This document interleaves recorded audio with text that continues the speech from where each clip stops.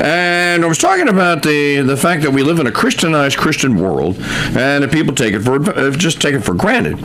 And I was also we talked about this briefly, I think, a couple of weeks ago, about how we just assume because we have good ideas, and some of us are pursuing righteousness, if you will, and trying to stay or remain or get into a state of grace, that because we have good ideas, that other people think that our ideas are good and that our ideas should and will prevail. But that's not enough. Thinking that you have the better idea does not win the day. And the demonic, diabolical, libtard, human-hating left understands this.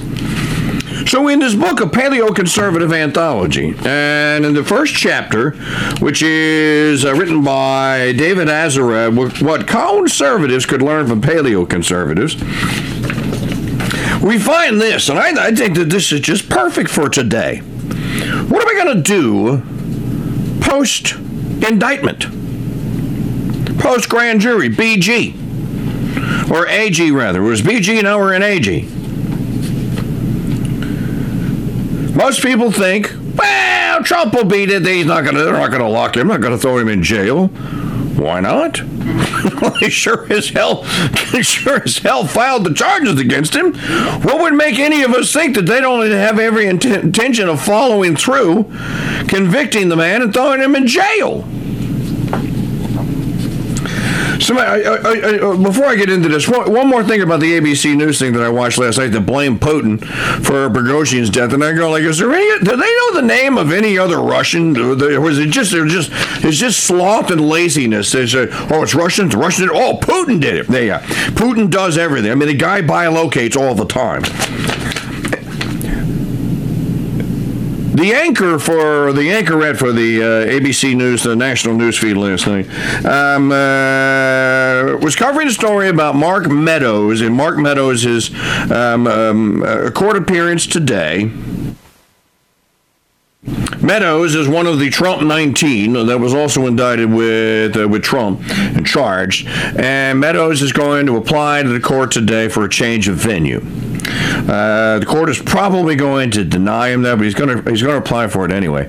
But the way that the ABC News package was put together, and the manner in which they had the graphics on the screen, and that they discussed Mark Meadows, and it's not often in racketeering trials that changes of venue are granted. They said racketeering trials like Mark Meadows is Meyer frickin' Lansky. Like Mark Meadows is Henry Hill from the Goodfellas movie. But he's, hey, Henry, look, you're digging a little deeper, Henry. Hey, look, I got a wing. And it's Joe Pesci's character from Goodfellas. They said racketeering, and then they flashed Trump up on the screen with the racketeering text like he is an actual mafia don against the wishes and the interest of the good, beautiful, true, innocent, wonderful, peace-loving American people. These racketeering mobsters are enemies of the common man, is how that news item came across. As I've been saying now for over a year, we don't have a justice system, we have a conviction system. Heaven forfend any of you, my friends, should be caught up in it, because they'll convict you too. They'll convict me too. That little news stringer last night just drove the point home. Oh, one more thing about propaganda. Maggie, can you get this from my twatter? I twatted this out earlier today. I go to the Weather Channel because I'm trying to keep up on my third child, Ashley. I'm trying to keep up on the storm that Idalia that may make its way to Central Florida, and she's telling me that she may evacuate or that they're going to evacuate. So I wanted to go see what was up with with daughter number 3, and with the storm, so I go to the Weather Channel, and there is an Idalia tropical depression update or whatever on the homepage. So I innocently enough clicked it. Go ahead, Maggie. Go through that. Go do it and see what happens. So as a matter of fact, you can play the 5-second commercial for the audience if you want. Before you get the weather report on tropical depression Idalia, you get a 10-second long television advertisement for the Weather Channel. It's a promo that says something about the weather. Let's see, do I still have it open? You want me to put it in your signal? Well, I had it open. I was so disgusted that I closed it. Oh. Go ahead. Yeah, put it in the signal. Well, I just put your tweet in signal. Okay. So,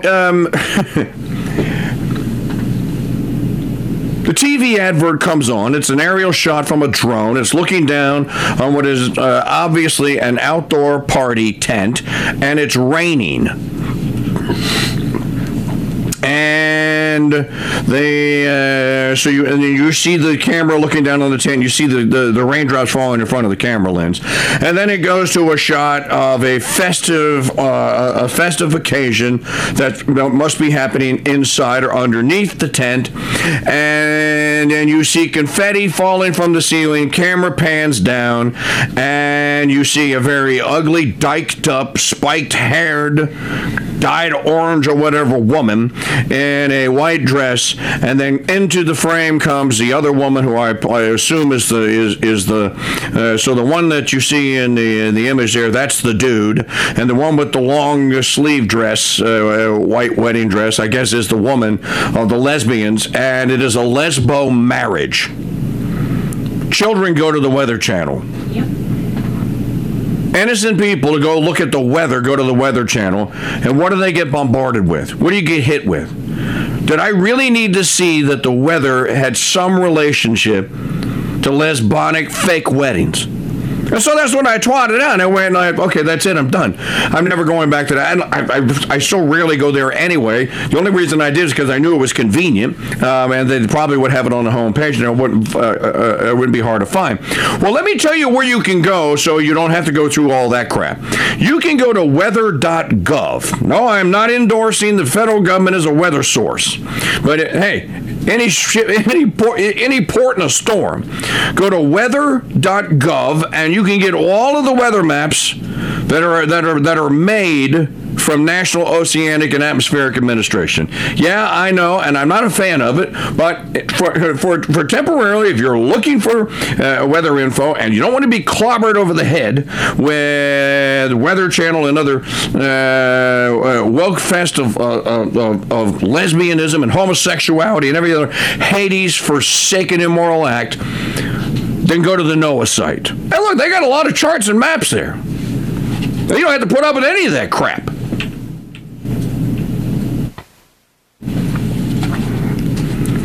So back to the ideas. We seem to think that because we have the better ideas, or we think that we have the better ideas, and because gosh darn it, people like us. Remember the bit from Al Franken on Saturday Night Live, Stuart Smalley, and gosh darn it, people like me. So my ideas are going to win. Wrong answer. So Paul Azerrad, in this essay here in David Azerrad, rather, what conservatives could learn from paleoconservatives. I won't bore you with the whole thing, but I thought that the first, the page number 2 and 3, good Lord. Sorry. Somebody's really trying to get a hold of you. Had this, why conservatism failed. How many of you still fancy yourselves conservatives? Show of hands in the chat room at crusadechannel.com/chat. If somebody asked you, would you go like, I'm a conservative? Would you call yourself a traditionalist? Would you call yourself a sacred traditionalist? Or would you just say conservative? I mean, most people listening to the Mike Church Show here or Parrot Talk here on the Crusade Channel would probably just say conservative. Okay, so I think the label still kind of works. Let's talk about that for a little bit, shall we? on a Monday. I think today, on Monday, is a great day to have a conversation about that, don't you? I do. Let's do it. Why conservatism failed. When pressed, conservatives will reluctantly concede that they are in retreat today, but they generally ascribe the left's ascendancy to its superior marketing and communications capability. In other words, they got better marketers working for them than we do.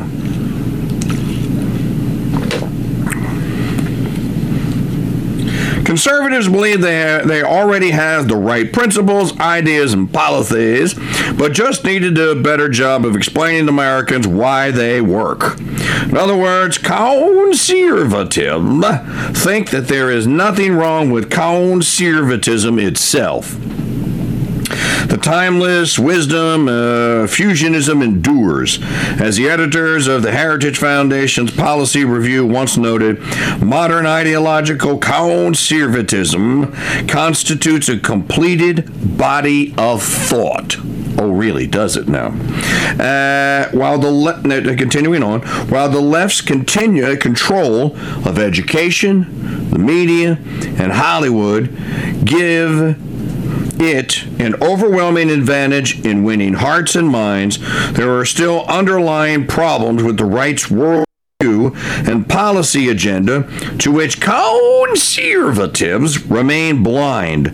For the most part, they spring from the right's excessive focus on ideas at the expense of power and politics. American conservatism has always been about ideas, and to this day, it remains enamored with the idea that ideas have consequences. You know who wrote that? Richard Weaver wrote that. Ideas have consequences, and they do. Folks, this is not to say that ideas don't matter, because they do, but I think that Azerrad's point is just one that needs to be made. It needs to be made over and over and over again, and I think it needs to be internalized, and people need to go, that maybe this is the missing ingredient. Maybe this is the lard that makes the biscuits rise. Azerrad continues, ideas undeniably have power, but conservatives fail to realize that bad ideas, when allied to powerful interests, can have enormous consequences, just as good ideas, when deprived of institutional power, will have little to no consequences. The idea that gender is an arbitrary social construct divorced from biological sex is patently false and refuted by anatomical realities and hormones. Yet it has fundamentally reconfigured the United States' schools and workplaces, including its military and law enforcement agencies. By contrast, the idea that children who are raised by their married biological parents fare best has been confirmed by countless studies, yet it has barely made a dent in the post-60s regime of no-fault divorce and state-subsidized single motherhood. In fact, America now has the highest rate of children running around, living in single-parent households on planet Earth. To blame this on schools and the media merely begs the question of why educators and journalists so eagerly embrace feminism and ignore the social science on the family. As much as intellectuals do not like to hear it, power generally trumps ideas. Not in philosophy, but in politics. This, after all, is the first lesson of Plato's Republic, and it is a principle the most politically savvy paleo-conservatives understand well. It is not that they ignore ideas, but rather that they are most sensitive to whose interests these ideas serve. The conflict of ideas between the left and the right is for them derivative of the more fundamental class conflict that defines American politics. And then he has a quote in here from Pat Buchanan. America is a house divided. Americans do not share hopes and goals and values. Close quote. The country is, quote, quote, going through a civil war of the soul that pits the ruling elite against what he calls the God and country people, and what Samuel Francis called Middle America.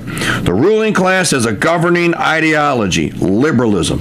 As Samuel Francis explains, liberalism flourishes almost entirely because it reflects the material and psychological interest of a privileged, power-holding, and power-seeking sector of American society and its allies in the underclass. The paleo-political project is to develop a political ideology and program that will benefit Middle America in its class conflict with the elite underclass governing coalition. The paleos, therefore, take their bearings primarily from the economic interest and cultural values of their base. Paleo-conservative disposition and political agenda, populist, nationalist, socially conservative, and anti-establishment was best embodied in Buchanan's two failed presidential runs and in Trump's 2016 campaign. By contrast, the conservative political agenda aims to advance a set of principles and ideas. While conservatives, of course, believe these ideas to be good for the country, they generally do not realize that these ideas appeal much more to conservative and libertarian intellectuals than to conservative voters. There's much more on this. I don't want to stay on the subject reading an essay to you, because I want to try and flesh this out and give it some heft. I think that the point that Azerrad is making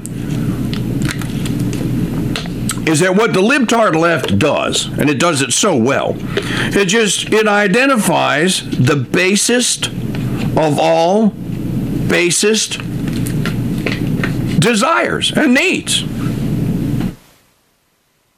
I took a peek into the chat room during the timeout, even though I know I'm not supposed to, and at crusadechannel.com/chat, but you go hang out in there.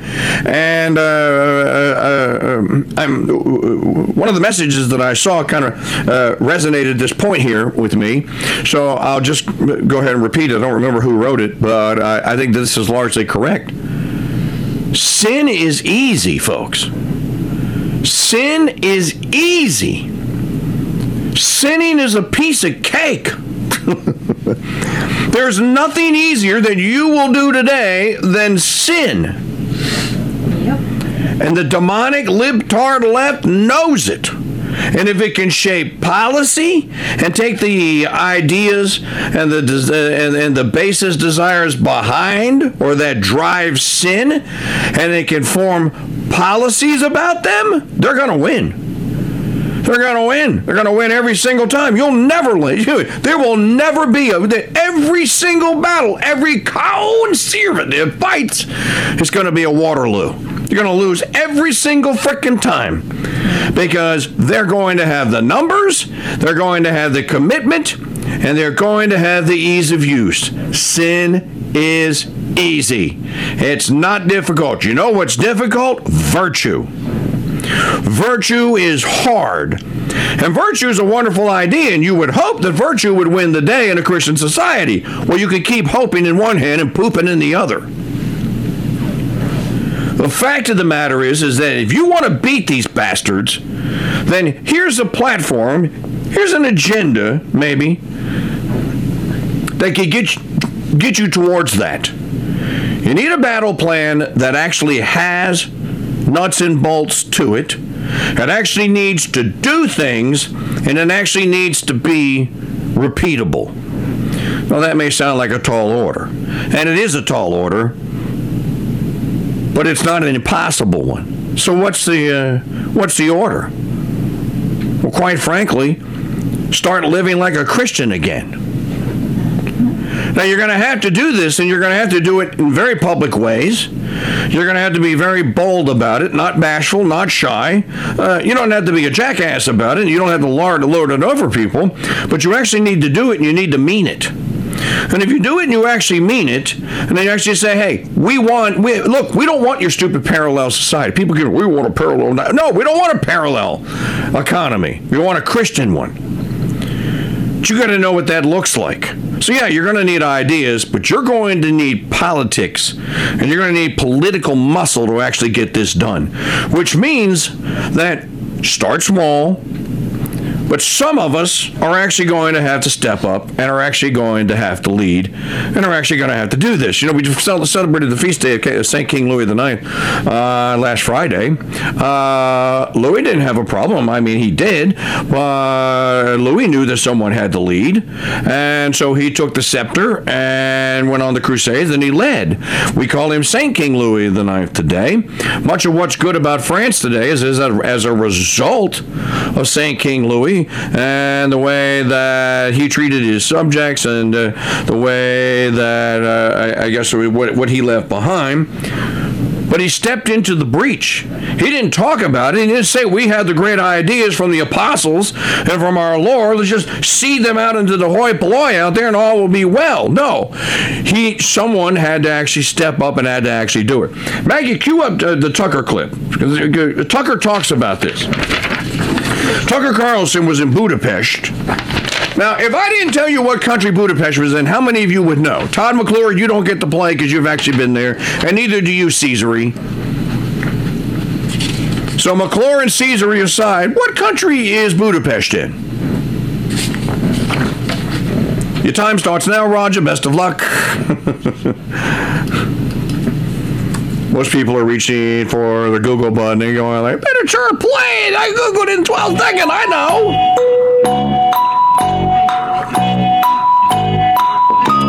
What country is Budapest in? All right, let's go to our non-Polak citizens in the chat room, and let's see. First respondent said Finland. Ooh, no, not Finland. Budapest is in Hungary. It's part of the ancient Austro-Hungarian Empire. It is primarily run today as a Christian state, not a Catholic one, but a Christian one, by Viktor Orban's controlling party.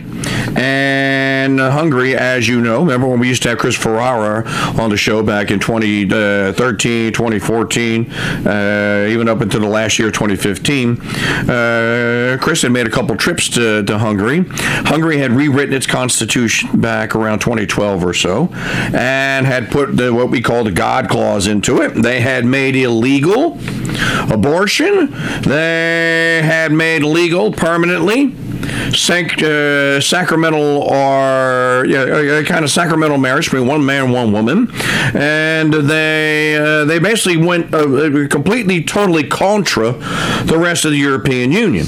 So the Hungarians, now it's not perfect, but the Hungarians are at least making an effort to restore some of what was lost as Christendom was killed during the Great Enlightenment, which wasn't an enlightenment at all, it was a darkening.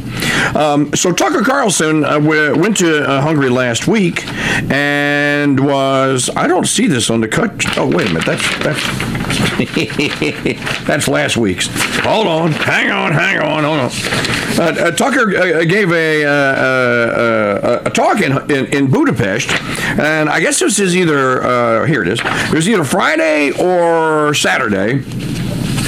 It's 28 minutes long. We can't play the whole thing, but I have a highlight here for you. Play digital media file number 4. This is really not 3, 4. This is Tucker on the subject that I just discussed. What he likes about America and what's wrong with the people that are the enemy. Listen to this. My opinion is that while the United States still has, I think, a lot to offer to the world, and I would never leave because it's, and no offense meant by this, and I hope none will be taken, it is the prettiest country in the world. It is, let's be honest. Even the crummy, sorry, it is. It's beautiful, and it has wonderful people, and I know many of you have relatives there. A lot of you are Americans, and you know exactly what I'm talking about. It's just been taken over by lunatics. But the core of the country has not changed. But what's so interesting to me is that the people running the United States are no longer even pretending to offer a better life to the people who live there, which is a huge change. I mean, throughout the course of my life until fairly recently, we had people I voted for in office, people I would never vote for in office, but all of them made basically the same promise. Elect me, give me power, and I will make your life better. And here's how I'll do it. I never hear anybody make that case in the United States. And what they're offering is a world in which human flourishing is, if not impossible, very difficult. The ruling party is the party of the childless, the unmarried, the people who are working for low wages for large corporations and living in tiny apartments in overcrowded cities that are rife with crime. That's not a cliche, that's true. It's not a talking point. It's true. Who votes for the people who run the United States right now? People who are, again, working for big nonprofits or big banks, living in crowded conditions, very often alone, in big soulless cities, having their food delivered by immigrants, and spending their time glued to a screen. What does that sound like to you? It sounds like prison, actually. Sounds like misery. It sounds like prison. When people violate our laws in the United States, how do we punish them? Well, we execute a few, not very many. But mostly, our harshest punishment is locking them in a small cell where they can't see the sky, where their food is delivered through the bars, often by immigrants, from the commissary, which is the Uber Eats of prison, where they have to sit cut off from nature and in solitude for years. Well, that's the life of your average Democratic voter. Solitude, isolation, cut off from nature. Who are the people who oppose this? And some of them are Republicans. You're not going to hear me say word one in support of the Republicans, by the way, who have collaborated in the most dishonorable possible way with the Biden administration. So instead of saying Republican, I will describe them as anyone who's not with the program, which is the majority of people in my country. Where do they live? And more important, how do they live? Well, they're poorer generally on paper, but are their lives worse? If you live in a place where you can see the sky, where you can make your own food and maybe even know where it comes from.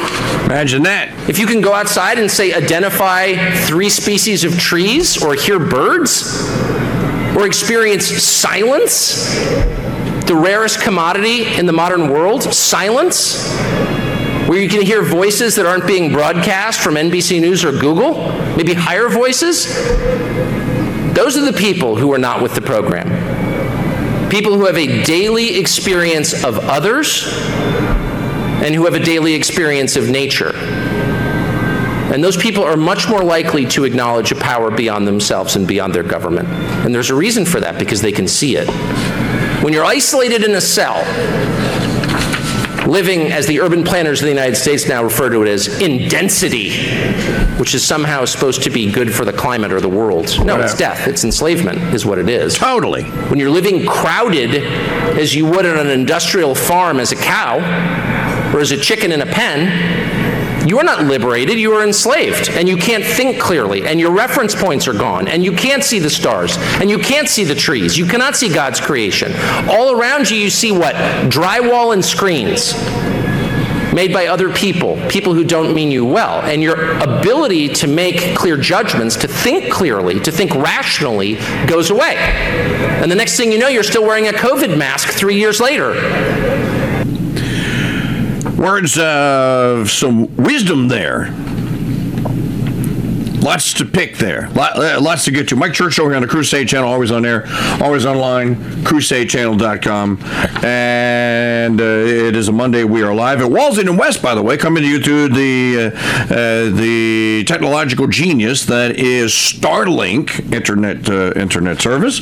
Here, thank you very much. We'll return to Studio D tomorrow. Lots going on this week. I'll tell you all about that next hour here. I like the part about talking about, who are these people? Well, they live in these cubicles. They don't see trees. They don't hear birds chirping.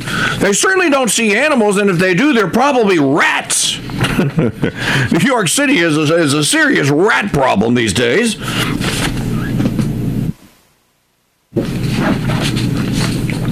If they want to get out and about and want to go somewhere, they have to drive, or they have to get on a train, and they have to be actually ambulated or transported great distances.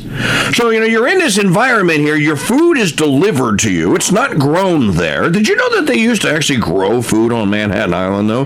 Not anymore. There's nothing that grows here now other than sin and death. I have a daughter that lives on Manhattan, and I keep asking her, when are you going to leave? When are you going to leave? When are you going to leave? Haven't you had enough of pursuing that ridiculous dream that I probably put into your head when you was little children and been trying to take back the last 10 years? Haven't you had enough? Don't you love it when you come back to Louisiana? I know that you do. Tucker used the term soulless. These people don't even have, they're deprived of having a soul. But imagine this, and these are the people that make the decisions for you and I. They think that they're correct because that's their world. They live in a world of scarcity. Their apartments are small. They take public transportation. They eat food that they don't know the source of. Their recreation is consuming entertainment. As I just said, most of them have families thousands of miles away, so they have no direct human reaction with those that they are directly related to. I don't think that any of this is accidental, by the way. And so, I accuse myself all the time of being guilty, planting this or not extinguishing this seed in my children. And I bet some of you probably go through the same thing. As a matter of fact, I bore confessors to tears with this lament. Don't ever stop trying to undo it. Those of you that have young children, don't do what some of us did. Tell them that they're supposed to stay on the land with mom and dad. It's a good thing. It's not a loser thing to do. It's a wonderful God created. This is how God wants us to live. But anyways, I think that Tucker was hitting on all this and saying that, he still sees this across the United States, and those are the good things. But understand that those good people are being savagely ruled by the elite ruling class that I've been talking about the last month or two. Let me go to the pages of AM Greatness today. By the way, that book, and no, I don't have it in the Founders Trading Post store because it costs $100 a copy, a Paleo-Conservative Anthology, is edited by Paul Gottfried. I've had Gottfried on the show back in the old station in the old country as a guest a couple of times, and I think Gottfried is one of those, he's a pretty good thinker. He has a piece out today, Power Wielders Believe Their Coup Has Public Support. Here on the feast of St. Augustine of Hippo, if we could go back to the 4th century of St. Augustine's time, what was Augustine dealing with at the time when he was in Hippo at the end of his life? Were the Visigoths that surrounded Hippo and wanted to just storm the walls and kill everyone inside and take all that and just ransack the entire city, and then to the victor go the spoils, and then take all the spoils of war. And Augustine famously went out on the battlefield and said, look, I'll surrender myself, just let them go. Let them pack their stuff up. Let them go. I'll stay here with you. You can hold me hostage. Let them go. And then when they're all gone, you can do whatever you want with me. And they kind of took him up on it, but they let him go back, and that's how we have his writings today, because his son ferried those writings out of Hippo before the Visigoths could come in and destroy it. But in any event, what was St. Augustine dealing with in his day? He was dealing with the evil at the end of the Roman Empire.